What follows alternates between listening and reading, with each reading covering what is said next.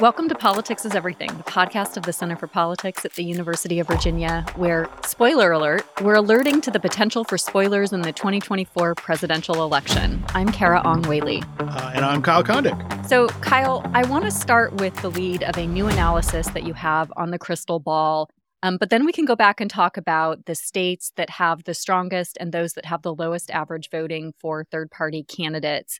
The crux, I think, of your article really comes when you discuss whether we should expect a third-party vote to be meaningfully higher or lower in the states that are most likely to impact the outcome in the presidential election in 2024.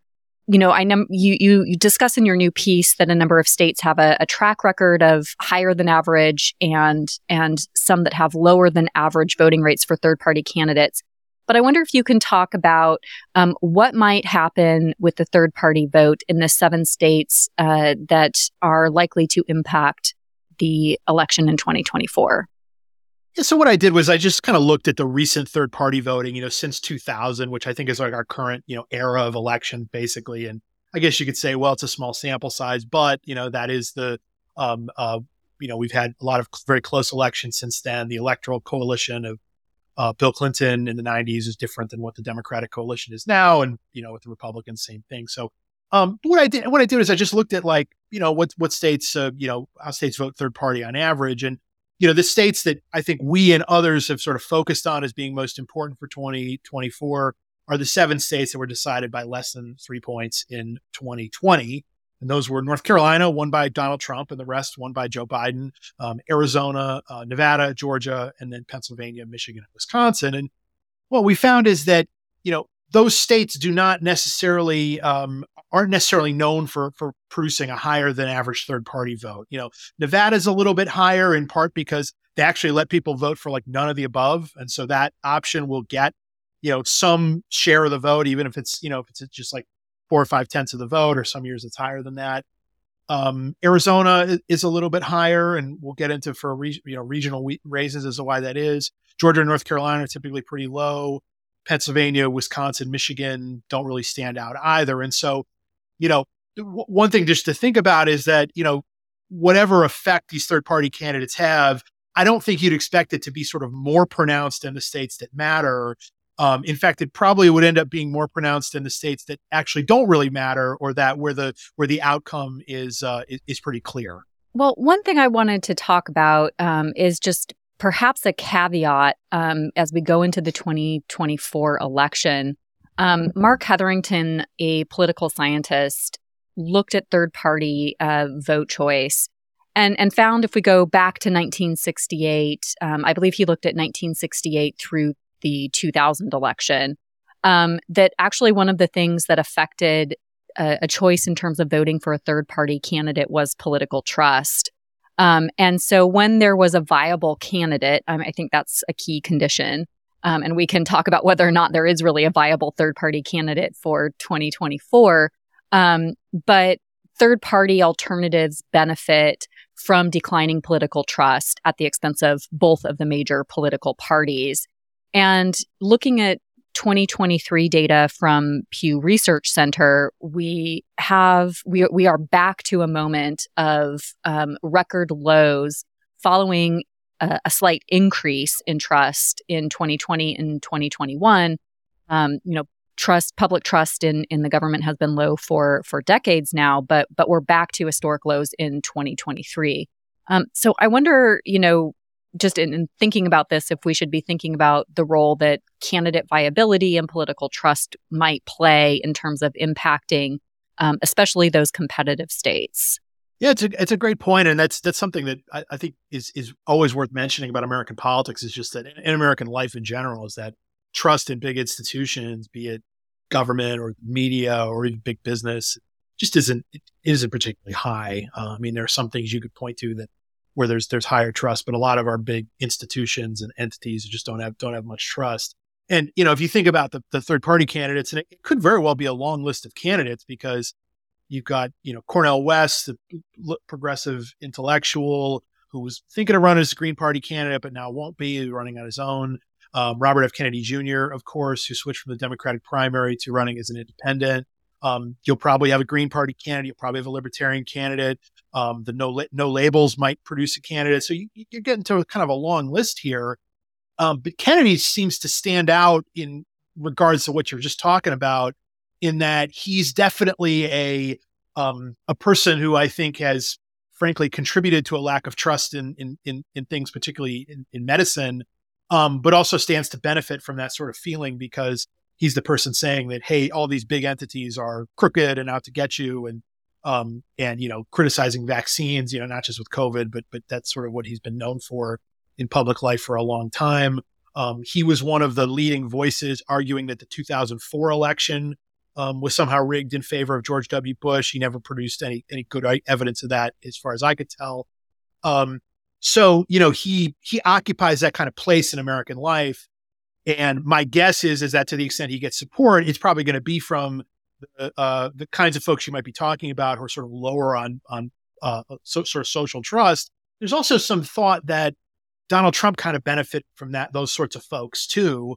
And maybe that's part of the reason why it seems like as Kennedy moves into becoming a third party candidate, that there's a little bit more concern on the Republican side about him than maybe on the Democratic side. Whereas previously, Republicans, I think, were happy to have Kennedy around because he was doing damage to Biden in the Democratic primary. But those roles are reversed now. And you can see from some of the limited polling we've got that Kennedy maybe hurts Trump a little bit more than Biden, although, there are a handful of polls, and I don't know if they're all like super consistent in what they find. But yeah, I think that social trust thing is a very important thing to bring up. So another point too is, and we're already sort of seeing this, and I sort of made a pun about it in our intro about whether or not third party candidates can play a spoiler, and oftentimes they're just accused of being a spoiler without necessarily having the evidence. I think back to the 2000 election, and Ralph Nader was accused of spoiling the election for Al Gore, especially in the key state of Florida. But, when political scientists did an analysis after the fact, they actually found that 40% of Nader voters would have voted for George W. Bush as opposed to Gore. So I wonder, what else should we be thinking about in terms of, especially again in these most competitive states, about, being quick to make assumptions that any of the candidates, whether it's RFK Jr. or Cornel West, a no labels candidate, or any other, might actually be a spoiler. Yeah, and I mean, even more recently, it's not entirely clear to me that Hillary Clinton would have defeated Donald Trump, at least in the Electoral College, had it just been a head-to-head race. I mean, I was just going back and looking at some of the polling, and it was sometimes similar whether you had Gary Johnson and Jill Stein listed or whether it was just Trump versus Biden. People who vote third party will sometimes say, hey, I wouldn't have even voted if it wasn't for these other options, or I wouldn't have voted, major party. And so it's a lot. The point you make is a good one, in that it's a lot more complicated than we think. And Perot, there's some, it's possible that if Perot hadn't run in 92, that maybe Clinton might not have done quite as well, but he still, I think, very likely would have won based on what I've read about that election. You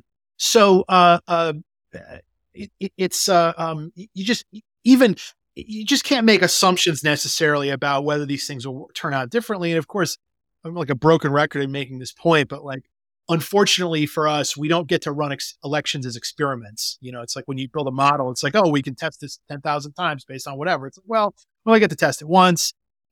We don't know exactly how it's going to shake out. And, some of these candidates may not be on the ballot in certain places. Just I remember from 2020, when Kanye West ran for president, there was, he didn't end up getting on in a lot of places and really didn't get that much support to begin with. So I just say this, that, we of course have to monitor these candidates, but it's not necessarily the case that their presence would change the ultimate outcome if they weren't actually running. But it's another wild card. I mean, analysts, myself included, had such a hard time with 2016 trying to suss everything out. And part of it, what happens is that when you have these third party candidates listed in polls, they often get more support than they actually are going to end up receiving. So you have to kind of account for that. I mentioned in the piece that as late as late September 2016, Gary Johnson was at 9%. in the Real Clear Politics average, and Jill Stein was at 3%, and they ended up getting 3% and 1% respectively. So it adds this sort of additional fog of war, and that doesn't even get into, the fact that Trump has been a hard person to poll when he's been running a general election in 16 and 20. So it just adds a little bit of a challenge. And again, you also have two potential major party nominees in Biden and Trump, where they're not very popular, and that creates a group of people who dislike both candidates, and those are naturally the people who are likeliest to vote third party. So again, there's just a lot of variables with this one. So I want to switch gears and talk a little bit about your findings, because I think you found some really interesting patterns in terms of which states are most likely to see support for third-party candidates. And there were some sort of distinct regional patterns. So I wonder if you can just talk a little bit about what you found in terms of the states that are that have a higher than average third-party vote share. Yeah, and so it's the West is generally higher. And as I mentioned, Arizona and Nevada, those are our two Western kind of premier swing states. And sure enough, they're a little bit higher than the average, although the state that had the highest average third-party voting over the past 6 elections, I was a little surprised by, but it makes sense once you had the context. And that's Utah, which is, a very reliably Republican state. But there was this gigantic protest vote there against Trump and for Evan McMullin, who was a kind of Mormon never Trump candidate. And of course, Utah is by far the most Mormon state in the country. And so McMullin ended up getting a little over 20% of the vote there. He got 6.5% in Idaho, and then nowhere else was he over 2%. Idaho also has a kind of substantial Mormon population, although not nearly as high as Utah. But even if you consider that outlier year, which is kind of the biggest single third-party performance we've seen this century, Utah is still above the average in all 6 elections. So it's not just McMullin. There are other instances of it too. And a lot of the other Western states are.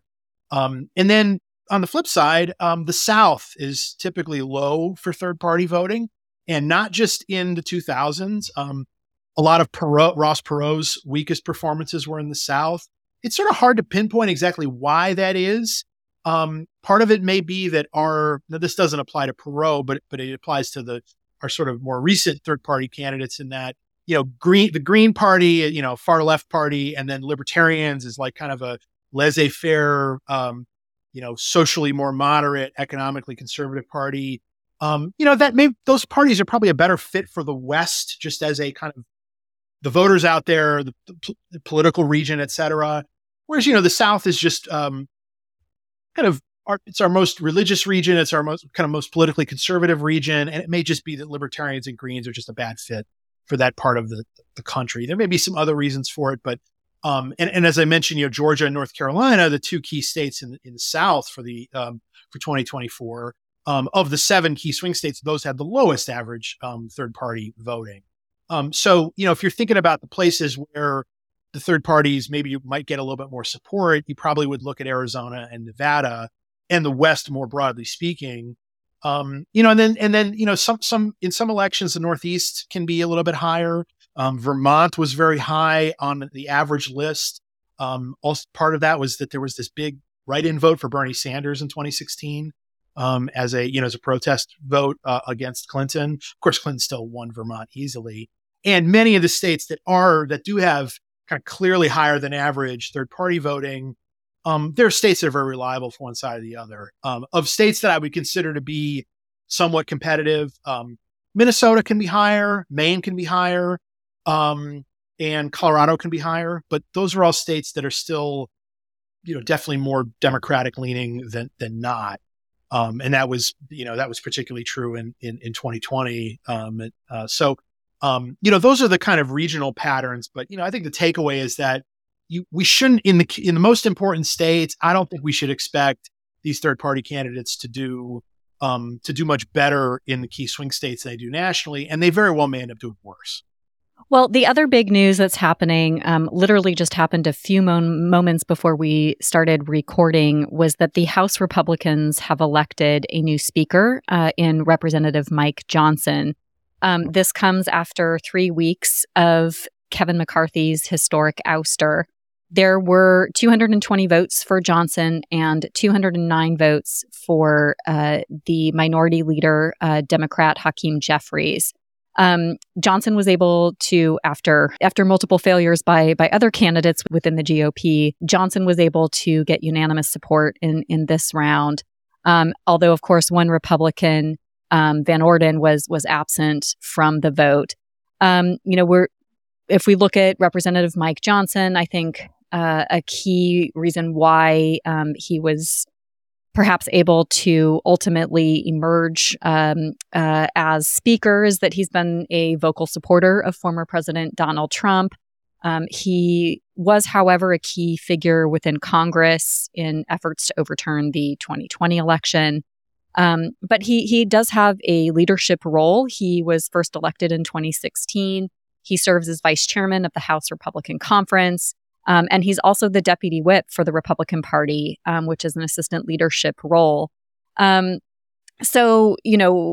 think our colleague Natalie Jackson at National Journal sort of made a really key point this afternoon after the election, which is that, Mike Johnson is sort of in line with where Republican voters are. I think that's an important point to acknowledge, but at the same time, again, particularly because of his efforts to overturn the 2020 election, I personally have some deep concerns that were also expressed by Center for Politics Professor of Practice Liz Cheney on Face the Nation last Sunday, which is, what are the implications of having someone who was involved in those efforts as now in a key leadership role in the House of Representatives? Yeah, I mean, look, I think part of what happened here is that, Republicans just kind of ran out of options. And Johnson, I think the very fact that he's like fairly anonymous, there were senators talking about how they don't even know him. I think it was actually helpful because he seems to be someone who is like relatively well liked by, other members of the Republican conference, whatever his own politics may be. And so it's like Jim Jordan was like prominent enough to have enemies within the Republican conference. Johnson may be in some ways politically similar to Jim Jordan, but hasn't made those kind of enemies. And so, it may just be that they sort of landed on him because these other candidates couldn't do it. Tom Emmer was maybe going to be speaker. And then and he's someone who did vote to certify the 2020 election. He's someone who was supportive of the effort to pass same-sex marriage through the House when Democrats were in charge. And look, there's, there are other people in the conference who didn't like those positions. And so Johnson is, there, I think I saw that Professor Matt Green who's an expert on Congress. He was talking about how, if you look at just some of the scoring, like Johnson's pretty clearly the most conservative speaker in a very long time, 80 plus years or something like that. But, the other thing is that and I thought this way about Jordan too, obviously he didn't get the job, but it may be that Johnson can get some things done basically just because he's not Kevin McCarthy, and he sort of gets this he might have this little honeymoon period where he could try to deal with some of this budget stuff and try to avert a shutdown. But, ultimately, if he continues to do that and, try to make the trains run on time, there are certainly members of that conference who are going to, be obstructionist to him. So we'll just have to sort of wait and see. But, this immediate crisis for House Republicans is over. Democrats, want to run against Johnson and point out his positions on some of these things and, being very conservative on abortion, the stuff about the election. And those are things they plan to run on in 2024. I do think it's pretty hard. It's pretty hard to get any member of House or Senate leadership to be like a prominent national figure, at least from an electoral standpoint. I'd say Nancy Pelosi was an exception there. You invariably have to bring up the fact that she was the first woman speaker as part of that, but also she fit a specific stereotype that Republicans like to run against, which was like San Francisco liberal. So between all that stuff, she became a very prominent figure in Republican messaging, but like we haven't necessarily seen that with other leaders on either side. And I just, I don't think Johnson's going to be someone who's going to like immediately become some sort of household name. I don't necessarily think Kevin McCarthy was. So again, this immediate crisis is over, but, again, we still have these looming deadlines with, to avoid a shutdown and whatnot. And my guess is that when it's all said and done next October, when we're leading up to the election, this battle probably will not be something people are thinking about, but, maybe we're going to have a turbulent next year in the House, and maybe that will become part of the conversation, depending on how Johnson does. One other thing, one of the big jobs of the speaker is just to raise a lot of money. And I don't think this guy has any real, proven experience in doing that. So that's a new part of his job. I mean, he's got to hire staff. He's all sorts of other stuff. As you mentioned, he's sort of been kind of part of leadership, but, it's not like he was the majority leader or something. So he's got a lot. He's got his work cut out for him. There's at least some experience there that other folks who were being considered don't have, in terms of having been deputy whip.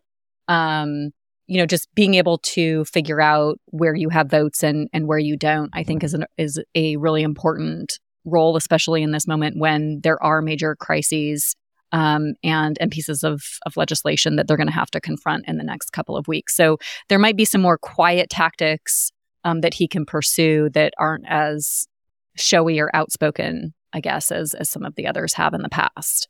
Well, just to piggyback off that point, Johnson does have a record of getting some legislation passed and of being, just like more involved in the nuts and bolts of, passing legislation or whatever. One of the knocks on Jordan was that he, in terms of he just doesn't have really much, if any, legislative productivity. And so Johnson, again, whatever you think of his politics, he may be more of a workhorse than a show horse, which I think, frankly, is something that an old cliche in there. And, frankly, that's something that House Republicans could probably need just for their own functioning. But the basic political alignment is still the same. You've got a Republican House, you've got a Democratic Senate, you got a Democratic president. Republicans have all this laundry list of stuff they want to do, but they really can't do a lot of it because it's not going to pass. So how do they deal with that situation? And it's a tough place to be. But you might have been getting to the point where maybe there could have been some sort of cross-party collaboration, although there was very little talk of that, despite, weeks of there being no speaker. And so, eventually the Republicans at least landed on someone that they could all get behind, at least at the moment. We'll see how long that lasts. I certainly would have preferred a more consensus bipartisan candidate, but anyway. Yeah, I mean, that's just, some state legislatures work that way, but that's just not the way the House works. Not anymore, anyway. Yeah, and not in this moment. No, and look, I mean, if you're Republican in the majority, you wanted to find a way to get a Republican speaker, and that's what ended up happening. And as someone who's probably ideologically to at least a little bit to the right of Kevin McCarthy, but again, that doesn't change the makeup of the Senate. It doesn't change the makeup of the presidency. And if there's a shutdown because the House is making demands, well, it's, the people who are asking for something different or for something new or something different in response to passing legislation or, in exchange for keeping the government going, I think it becomes easy to sort of blame them if there is some sort of shutdown. So we'll just have to see about it. Well, Kyle, thank you as always for your incredible insights and in-depth analysis. Thanks, Kara. Coming up next, we talk with Gretchen Barton, principal of the Worthy Strategy Group, about a new study of perceptions of leadership and what it means for women in politics. And Natalie Jackson of the National Journal joins us for the conversation. Stay with us. We are talking about how Barbie the movie solved all of our problems about how women are represented in political leadership. Hey, Barbie. I'm Barbie, a.k.a. Kara Ongwei. And I'm Natalie Jackson, a.k.a. Nerdy Barbie. And I'm Gretchen Barton, a.k.a. Barbie has a cold, but thrilled to be here. So we are just delighted to have you with us, Gretchen. You are now at Worthy Strategy Group, LLC, and have a new study about perceptions of leadership and what that means for women. Thank you so much for reaching out last week after our crystal ball analysis came out about why we haven't seen a woman president yet in the United States. It was also good timing because now there is also new Pew Research Center data that they've updated with findings about women in political leadership. Gretchen, you're your strategy group has been researching the kind of leader Americans are looking for. I wonder if you could just start by explaining the significance of 22%. Oh, yeah. Well, sadly, that is the number of percentage of women that will be polled in a sample of a representative sample of the 2020 electorate. That's how many people think women should be an ideal leader. When you ask Americans about their ideal leader, 65% of the time they bring in images of men, 22% of the time it's women, 13% of the time it's non-gender specific, mostly a lot of dogs, golden retrievers in particular. So it's looking pretty bad for the ladies. We got to do some work here. We've been studying leadership and it all kind of started when we were looking to understand what Americans were looking for in their leaders. And in an early sample, we just noticed that women were missing from a lot of the images that we brought in. And what was weird, we study people who are younger, multiracial, and I think that there's an idea out there that like the young people will save us all, or as we move into a multiracial coalition, it will save us all and everything will be amazing and we will all have froyos. But unfortunately, it looks like deeply held views on women are still holding, even amongst people who we might view as being more progressive, more left-leaning, more liberal towards a lot of different things. And yeah, I mean, that 22% number, we got to change. And I had been hearing about it for a while, interviewing people about leaders in charge, and they'd been saying all kinds of things. And it really made me wonder, is there something deeper going on here? Aside from just a specific bias towards women, is there something that people are not associating with women in leadership? And so that's what the study was about. And we sort of expanded to kind of understand how women are perceived and how specifically they need to be perceived in order to be viewed as an ideal leader. It's interesting. Your study really comes close to what the new Pew report on women in political leadership, where they asked a question of whether it's important that we have a woman president in their lifetime, and 18% said it's extremely or very important that we have a woman president in our lifetime. 18% said somewhat, and 64% said it either doesn't matter or it's not important. It's a big uphill. A big hill. I mean, was that surprising to you, Natalie, when you saw that? I'm curious, like as a woman, were you like, oh yeah, totally? Or how did that feel? I mean, how did that feel? Yeah, I think Gretchen's going to turn the tables on us, Kara. I really wasn't too surprised by that, and your study as well. I think the funny thing I saw in yours was that, 14% were bringing in things like dogs, which is an interesting train of thought to kind of track down what's going on psychologically with that. So, sadly, I have to say this didn't really surprise me. I've worked in and around politics for a long time now, and I think any woman who's been in and around the field kind of knows. Kara probably isn't surprised either, I'm guessing. No, not surprised. Yeah. Not shocked. There was like an uphill trend for a little while where people were thinking, especially in the early aughts, that we're more optimistic about women in political leadership. And we were also seeing more women come to office. But really, since 2016, we're starting to see a downward trend and actually more pessimism among women. I looked at a ton of surveys for the Crystal Ball analysis last week. And that was one of the things that actually surprised me, is that women are just sort of less optimistic about prospects for having a woman president and just women in politics in general. But, there was this sort of, there's sort of a puzzle, because on the one hand, Trump being elected president motivated a lot of women that had been on the sidelines, had been maybe sidelines politically in terms of political participation for a while. Yeah. Motivated a lot of women to become active in campaigns and protests and other forms of political participation. We saw more women run for office.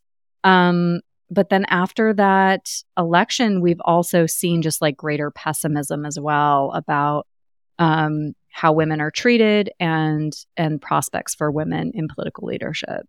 Yeah, I don't know if this is okay to say, but the emotional feeling that I had the night that Trump was elected, I remember taking my daughter, I dressed her in like the one white sweater and I strapped her to my chest. She was very young at the time. And I was hopeful. I was really hopeful that it could happen. And I wanted so badly to tell her that night, like, look, we did it. We did it. We voted a woman in for president. You can do anything. And that night, I had a lot of feelings, mostly dread, a lot of dread and, a lot of crying. But the other feeling was like, oh, God, I didn't know how much they hated us. That sounds terrible, right? But that was how I felt. And I just, I want to see that change. And that's honestly, for me, the genesis of this project, because I've seen how Kamala has been treated. I've seen how Hillary's been treated. I've seen how so many other women are just put through the meat grinder of our media system, of our culture, and just through voters and how they talk about it. I mean, just the things that people will say. I didn't give you this stat, but the number about the dogs, it gets worse when you split it down into men and women and how many percentages of women they bring in. Women will bring in women 25% of the time as an ideal leader. Men will bring in women only 15% of the time. The rest of the time it's men 68% of the time, but they'll bring in more dogs than women as their ideal leader, which is freaking bonkers. It's not okay. It's not okay. And the thing is that I think it's important to tackle a problem from a lot of different sides, right? To look at it from like, okay, like, what do we need to do? Do we need to wear shoulder pads? Do we need to run faster, run higher, wear higher stilettos, wear more lipstick? There's always that angle. And I that's the unicorn approach. But I think that the other approach is really the runway, is the narrative runway approach. There's an idea in corporate marketing that there's something called shelf blindness. Have you ever heard of this before? Mm-hmm. Shelf blindness? It's when you go in and you want to buy your toothpaste, right? And you're familiar with Crest. I like Crest, Colgate too. But anyway, you go in and you're looking for your toothpaste, right? And then you see something and it's called like, I don't know, Doofadoo. I don't know what it's called. But you're not familiar with it. The studies have actually shown you don't even see it. You see what you're familiar with. And so what we're trying to do with this project called What It Will Take is expand the consideration set for women as leaders so that people see more leaders in their media and their cultural consumption than they do today. Right now, and we're partnering with the Gina Davis Institute, we know that when women are portrayed on screen in movies, they are significantly underrepresented as leaders. They're also portrayed as significantly less effective than men at the national level. So that's not helping. And they're more likely to take their clothes off, which, I mean, okay, but it's not helping. It's not helping people. The other layer to it is that in this research, we've found that there are these qualities that Americans are looking for in their leaders. And what we have done in our studies, we've done about 13 studies now on it, is backtracked and coded how Americans, what they're pulling in as ideal leaders, what their race is, what their gender is, who they are, what their race and gender is, and how they describe these leaders. So, for example, if they bring in Leslie Knope as an ideal leader, how do they describe her? What is it about her that works, right? She's often coded as a nurturer. That's one of the qualities, critical six, right? You are my mission. I see you. You matter to me. 65% of Americans say they don't feel like they matter. So that quality matters a whole lot. Women often over-indexes challengers. The idea of breaking or bending rules, pushing people to their A game, exhorting people to rise to the moment. That's reflective of the world that we live in, pushing against the system, fight the power. But they severely under-index as innovators, one of the most critical qualities when it comes to rising to federal office, which is this idea of being a visionary and being able to innovate solutions. And I don't know about you, but you just go next door and find any woman, right? Going through her day. We are always innovating solutions because this world is not made for us. So finding right.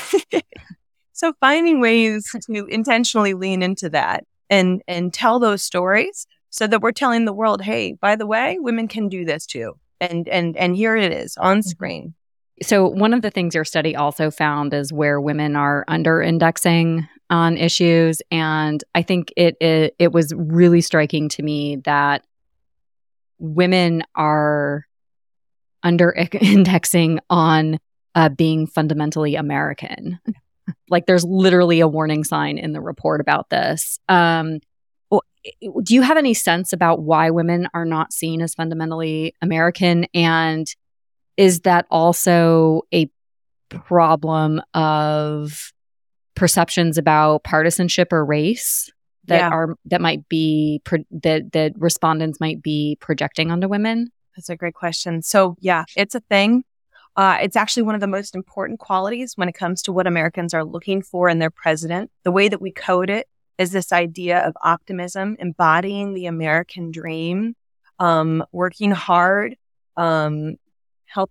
Not that this is literally but it's this idea of like helping Granny across the street, right? It's Boy Scout energy or Girl Scout energy, but it's a very particular thing. And when people talk about it, the idea of someone being for America and a real patriot and working hard and doing it, 9 times out of 10, they're talking about white men. They're not talking about women, and they're not talking about Black people. Black people also really severely underindex in the perception that they have these qualities. I want to be super clear. They have these qualities, but people are not associating them with these qualities. So telling these stories is super critical. The people who show up as ideal leaders in the fundamentally American quality, Andy Griffith, Keanu Reeves, The Rock, multiple times, by the way, The Rock. I mean, The Rock. I do need to interview him about. I think you do, for research purposes. But no, it's wild because it is so very important, and that's one of the things that we're really trying to. That's a nut that we're really trying to crack. We want to understand moving forward exactly how we execute on these qualities. We know, and this is just incidental, right? From what we've seen so far. When people do code a woman as a leader who's fundamentally American, she's usually wearing red lipstick, which feels kind of bonkers, and usually standing in front of an American flag. So Gretchen Whitmer and AOC, when you do see women, they're there, and there's a lot of Americana there. So I think that's really interesting. We really want to find out more about that so that women who are running for office, we can help them code in this way when they run for office so that people will associate them with these qualities. But we also want to figure out how we tell stories in Hollywood about this and in our culture. I think what you're saying, Kara, is right. I think that there's also a component here of like gender and what a woman ought to be and which place she should be in society, right? Should she be home making an apple pie? And then a man is out there cutting wood? Like, that kind of crap. I think that there's a layer in there, which I think we're going to have to dig into, and it's going to be ugly, and I'm going to pull my hair out and come back bald.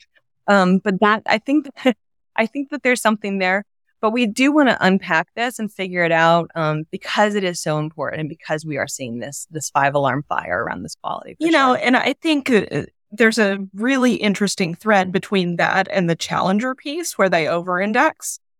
Because it's like there's this concept of when a woman steps into leadership, she's stepping out of line. She's not doing what she should be doing. So that automatically makes her a challenger. And I had to think about that when I first saw your results. I was like, why do they think women are all challengers?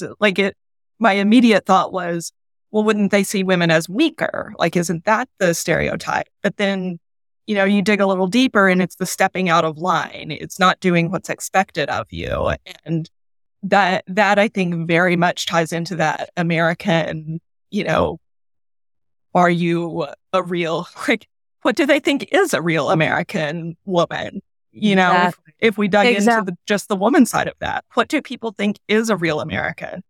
And I've seen work that, a significant portion of people in our society still think that women should be mostly at home raising children, which is absolutely fine if that's what she wants to do. But that's not what should be forced. Her choice. Absolutely. And I think that that's also too, Yeah. A, that's messed up, right? And then also B, I think that's where the meet the moment quality comes in. And it is also really interesting. That's also where women are kind of under indexing. And you can see how this thing, by the way, has been weaponized, because meet the moment is all about not wanting it so much. And right. And you see when women are attacked running for office, it's like, she's so really ambitious. She wanted it when she was, just when she was born, she wanted to be president. We know. And like, that's all of her moves. And she's so, manipulative. We've heard these stories about every woman running for office. I think that's interesting. Yeah. Mm-hmm. The thing that's interesting about Meet the Moment is it's this story of, I didn't want it, but then something bad happened and I saw it and people were hurting. And then I rose to the moment. I brought together a team and I met the moment. History sort of plucked me out. I met the moment and I helped bring people through it. And you see this, people talk about this story as far as ideal leaders. They'll bring in Obi-Wan Kenobi. They'll bring in Jon Snow. Jon Snow is like prime Meet the Moment, right? But then the one woman that they bring in all day long and twice on Sunday is Sigourney Weaver from Alien, that character. And the thing that they'll say is, this woman, this poor woman, all she wanted to do was play with her cat. And then these aliens came. And then she just had to bring everyone together and lead. And she just did it because people were hurting, and that made her great. And it is really interesting when you think about people who have run for office. It's their backstory, right? It's why they got into it in the first place. Joe Biden did it with Charlottesville. I'm blanking on any other leader that's done anything. But right, it's this thing. I saw pain. I couldn't stand it. I brought people together. And I rose, and it wasn't for me, it was for the community. And I think that's also why you see people who run as billionaires, and kind of go, I'm going to throw manna from heaven and I will fix everything by myself because I have a very big bank account. They don't necessarily do super well because they're not coming in with that larger team and saying, here's how we fix things. And I've proven I can do it not just by myself, but with others, because government is all about working with others, at least in theory. It is in theory, but, there's some research suggesting, so women tend to have a more collaborative leadership style to begin with. Right. Whereas men tend to be more hierarchical in their leadership styles. So, there's sort of, there's just this, there's a double standard / paradox / I don't know what you want to label it for women. And I guess it's because I think what I'm getting at is this system is just not structured in a way that it's yes, it's perceptions, but there's also sort of the way the environment is structured doesn't allow for women to get there. And it's also not necessarily fundamentally an American phenomenon. So when Margaret Thatcher became prime minister, so she had to take language lessons. She had to take speech lessons to lower her voice to sound more male. And then was also told, to wear pink, to wear lipstick, so to appear feminine, right, but to communicate as a man in order to navigate the political structure at the time, right? And this was early 80s, right? We haven't changed from that. Yeah, absolutely. And I think that's true why we're taking the approach that we're taking, right? We want to help the unicorns fly over a broken runway, which is our society. We want to help them, if they need to wear pink and lower their voice or wear red lipstick or wear a flag pin or whatever the hell they need to do. We want to help women do that in the interim. But long term, we want to change the paradigm of what leadership ought to look like by telling different stories in our culture, by expanding the representation of women's stories in our culture so that people, when they see, as kids, as adults, they see or they think of a leader in their head. They think of somebody who's electable. They think of somebody that people would love. They think of a woman, or at least they consider one and don't automatically dismiss her. That's all we're asking for. Yeah. Yeah. But it is interesting. I agree. What do you make of New Zealand, by the way? Sorry, I'm going to turn the tables again. I'll jump in here. I think New Zealand is a unique case. They're a much smaller society. It's lots of different issues. It is telling that the prime minister's kind of best approval ratings were in response to disasters, right? So kind of that compassionate crisis leadership really was Ardern's biggest. So I think just the cultural differences and having a smaller island nation where you probably know people more and, people are able to get to know you a little better. And the same with Finland, right? It's a smaller, more homogenous society. And I think they've been a little more able to shift. One of the theories that runs around political science every now and then is that the most likely first woman president would be a Republican. It's because women are assumed to be more liberal just automatically because they're women, which we do see. Women are a little bit more liberal, but that's not necessarily true of an individual candidate, but it is assumed of the individual candidates. I think that's why, right. The left was initially very intimidated by John McCain's pick of Sarah Palin as his vice presidential running mate. Then, she didn't necessarily didn't meet the moment necessarily. But, I was thinking as you were talking back to some of that rhetoric of, Sarah Palin's lines of what's the difference between a hockey mom and a pit bull, and the answer is lipstick. Yeah. So it's, I thought about that. too. It's trying to mesh even for Republican women, there's a challenge of meshing the tough personality with the feminine and getting people. And additionally, conservatives are more likely to have views that are gender normative. And so Republican women kind of have to overcome that as well. And we see that with Nikki Haley right now. She's, I've been very impressed by her in the debates, which probably means that the modal Republican thinks she's horrible.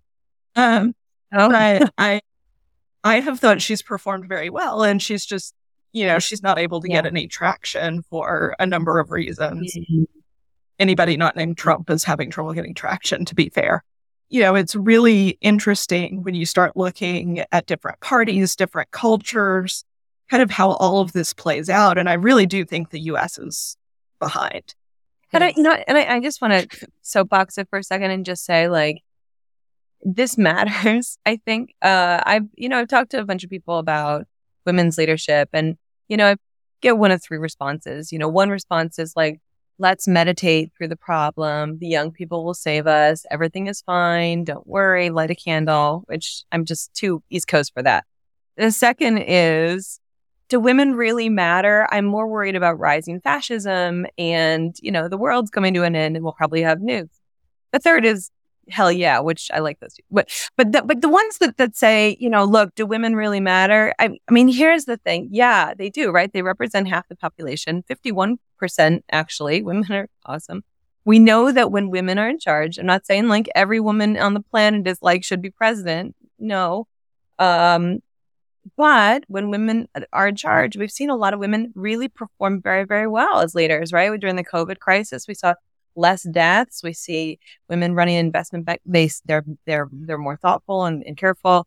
But even that aside, to automatically disregard half of the talent in a population at a time when there are so many rising crises, when there's so much chaos in the world, when there's so much going on, and say, yeah, we're just not even going to look at people, to not even consider women. I think it really does our country a disservice, and our kids a disservice, and our communities a disservice to not be considering women as we should. So Gretchen, you are talking about sort of big narrative changes. And that's going to take a lot of work to get there. And thank you for the important work that you're doing on that front. What else would you change about how women are treated in order to see some progress on this front? Well, certainly the narratives need to change. The stories need to change about women as leaders. We need to talk about women's successes. We need to be elevating women's voices, and we need to, I think, have a new model of leadership moving into this future that we have, and kind of say, you know what, some of the things that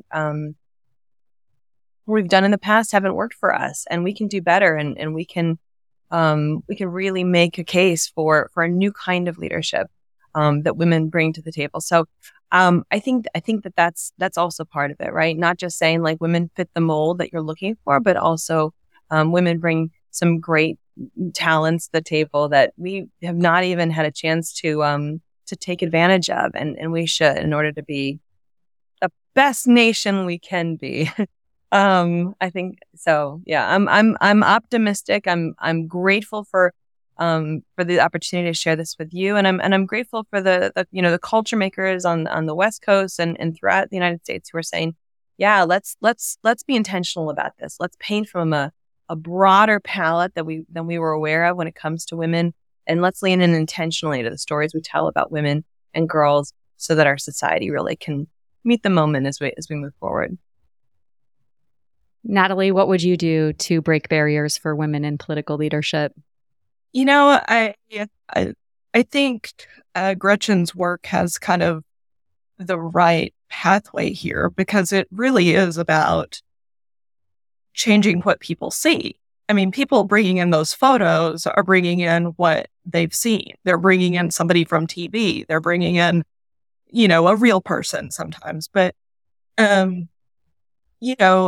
as much as I love Aaron Sorkin's political writing, his female characters are absolutely terrible, and they get run over.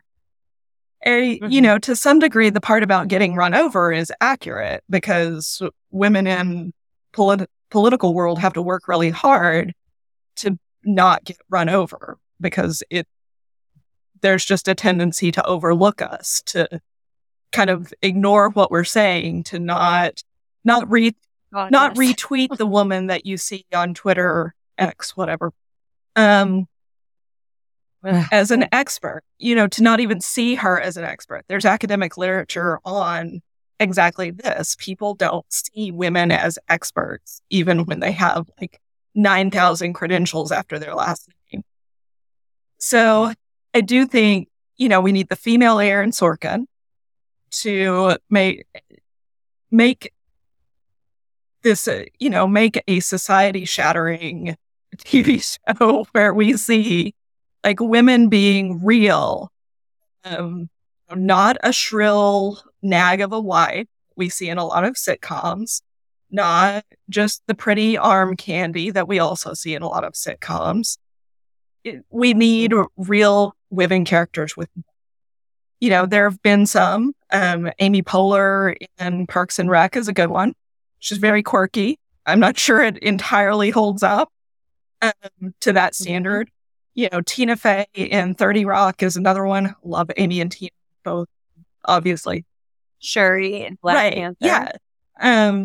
There are these women out there. Basically, we just need the world, as Ariana Grande said, God is a woman. We need as many women to look up to as we have men. And that includes, by the way, I don't exclude the homemaker as a woman to look up to.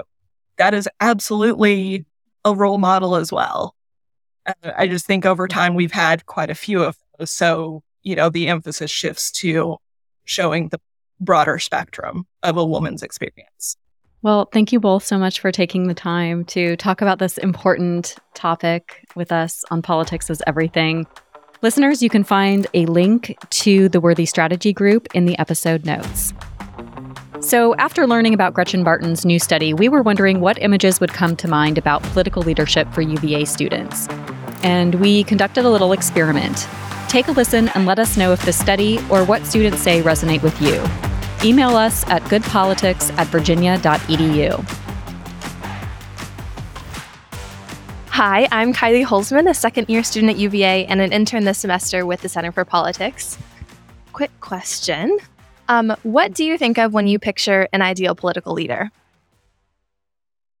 Wow, that's a great question. I think of someone that is strong and capable, well-informed, and someone that is willing to speak out against the issues that the average American or person is important to them. So someone that's strong, capable, and outspoken, and willing to stand up for the average American. Is there a particular image that comes to mind when you think of a leader? Sure. I guess a specific person that comes to mind to me is Barack Obama. And he was just someone who I picture as a leader and came straight to my mind as soon as this question was asked. And he was an extremely capable leader and was very informative during my early years as a student. And I think he as a leader really shaped America and kind of what I perceive the strength of being an American really is. Cool. The question is, what comes to mind when you think of a political leader? Okay, when I think of a political leader, I think of someone who is strong, resilient, self-assured, and also loyal to American values. Is there a particular image that comes to mind when you think of that person? I sometimes think about some of the founding fathers. I guess going to UVA, I think about Thomas Jefferson, people like that who I guess were faithful to America and the preservation of democracy. The question is, what comes to mind when you think of an ideal political leader?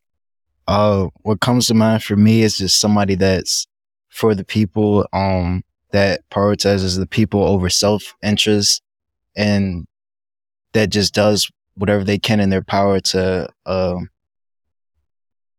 achieve like prosperity for the country and for the people. Is there a certain image that comes to mind when you think of that person?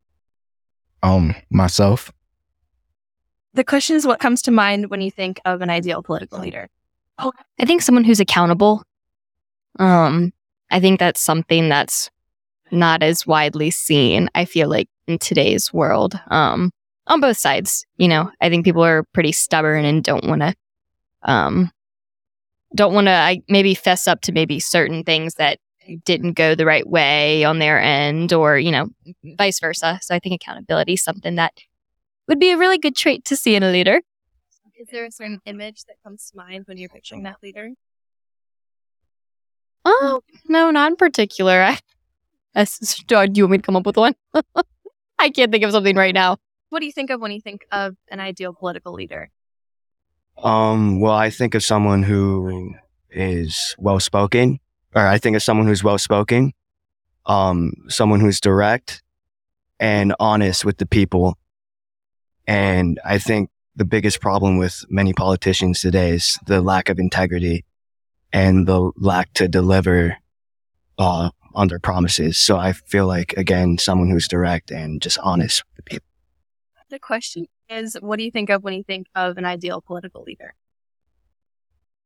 I think of someone who is willing to stand up for what they believe in and their values, and stay true to their word and their supporters, while also recognizing how shifting realities necessitate shifting policy solutions. Is there a certain image that comes to mind for that? Bernie Sanders. Okay, so what do you think of when you think of an ideal political leader? I think of someone who is charismatic, intelligent, empathetic, accountable for their actions, and self-aware of the mistakes that they make, and deeply reflective of their place in politics and how the decisions that they make affect the country. And what image comes? I think about civil rights leaders like Angela Davis and Kimberly Crenshaw. The question is, what comes to mind when you think of an ideal political leader? Ronald Reagan. Obviously, I'm biased. Obviously, I want them to be a member of my preferred party, but I would also like them to be very good at congregating and amongst both aisles, in the sense of there's less political polarization in the House and the Senate, and just in general in the public. The question is, what comes to mind when you think of an ideal political leader? Someone who is honest and is willing to stand up for what's right. And what particular image, if any, comes to mind when you think of that leader? Going really far back, and probably an obvious answer is Abraham Lincoln. Facing a lot of political pressure from both sides to cave and give up on what he believed in. And I think he stood up for what was right. Cool. Thanks. Perfect. Thank you. What comes to mind when you think of an ideal political leader? I think of honesty. I think of courage, humility, and just the willingness to be inclusive. And so I think you better that. Good. What image comes to mind when you think of that leader? I don't have anyone specific in mind, but for me, I think of a woman, more specifically a Black woman. Question is, what comes to mind when you're thinking of an ideal political leader? I think accountability is what I think of. So someone who can actually carry out what they're saying, rather just talk about big ideas and stuff like that, but someone who actually has a plan to follow through and actually really hold true what they're saying. And also just in general accountability for their actions as well. And just being accountable if they make mistakes, and making those kinds of apologies when necessary. Question is, what do you think of when you think of an ideal political leader? An ideal political leader is someone who actually echoes the will of the majority of people and isn't just adhering to what donors want or just focusing on their re-election efforts. I feel like it is kind of rare to see nowadays because most of American politics is geared towards just appealing to your voter base and not necessarily the majority of people. Example, abortion. So that's what I think a good leader should embody. And what image comes to mind when you think of that leader? I think someone who is outspoken and not afraid to break the status quo. For example, union leaders, they risk their jobs, they risk everything to advocate for what the people want. And I think that's that's the image of democracy that most political leaders should embody. Thank you. Question is, what do you think of when you think of an ideal political leader? I think of somebody who goes out of their way to work with their community and really understand what they want and not focus on what maybe just the status quo is or what their donors want, really looking to the people, to what they want. And what image comes to mind when you think of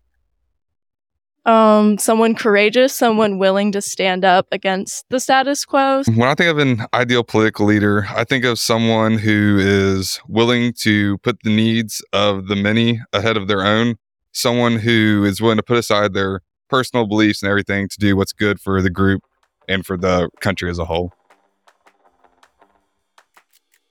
They're willing to sacrifice maybe their position or something to do something good for the whole country. For example, I think of a really strong leader recently would be Liz Cheney. She was willing to step up and, defend what she thought was right for the January 6th insurrection, even though it had the high chance of costing her political position. So I just think stepping up and doing that is a good responsibility for a leader. Hi, podcast listeners. Thank you so much for tuning into this episode of Politics is Everything. Editing and production was done by me, Kara Ong Whaley. You can learn more about the Center for Politics and its work to strengthen democracy on our website at centerforpolitics.org. You can also engage with us on social media at Center4Politics. We welcome your suggestions and questions for future episode. Thanks so much for tuning in. Until next time.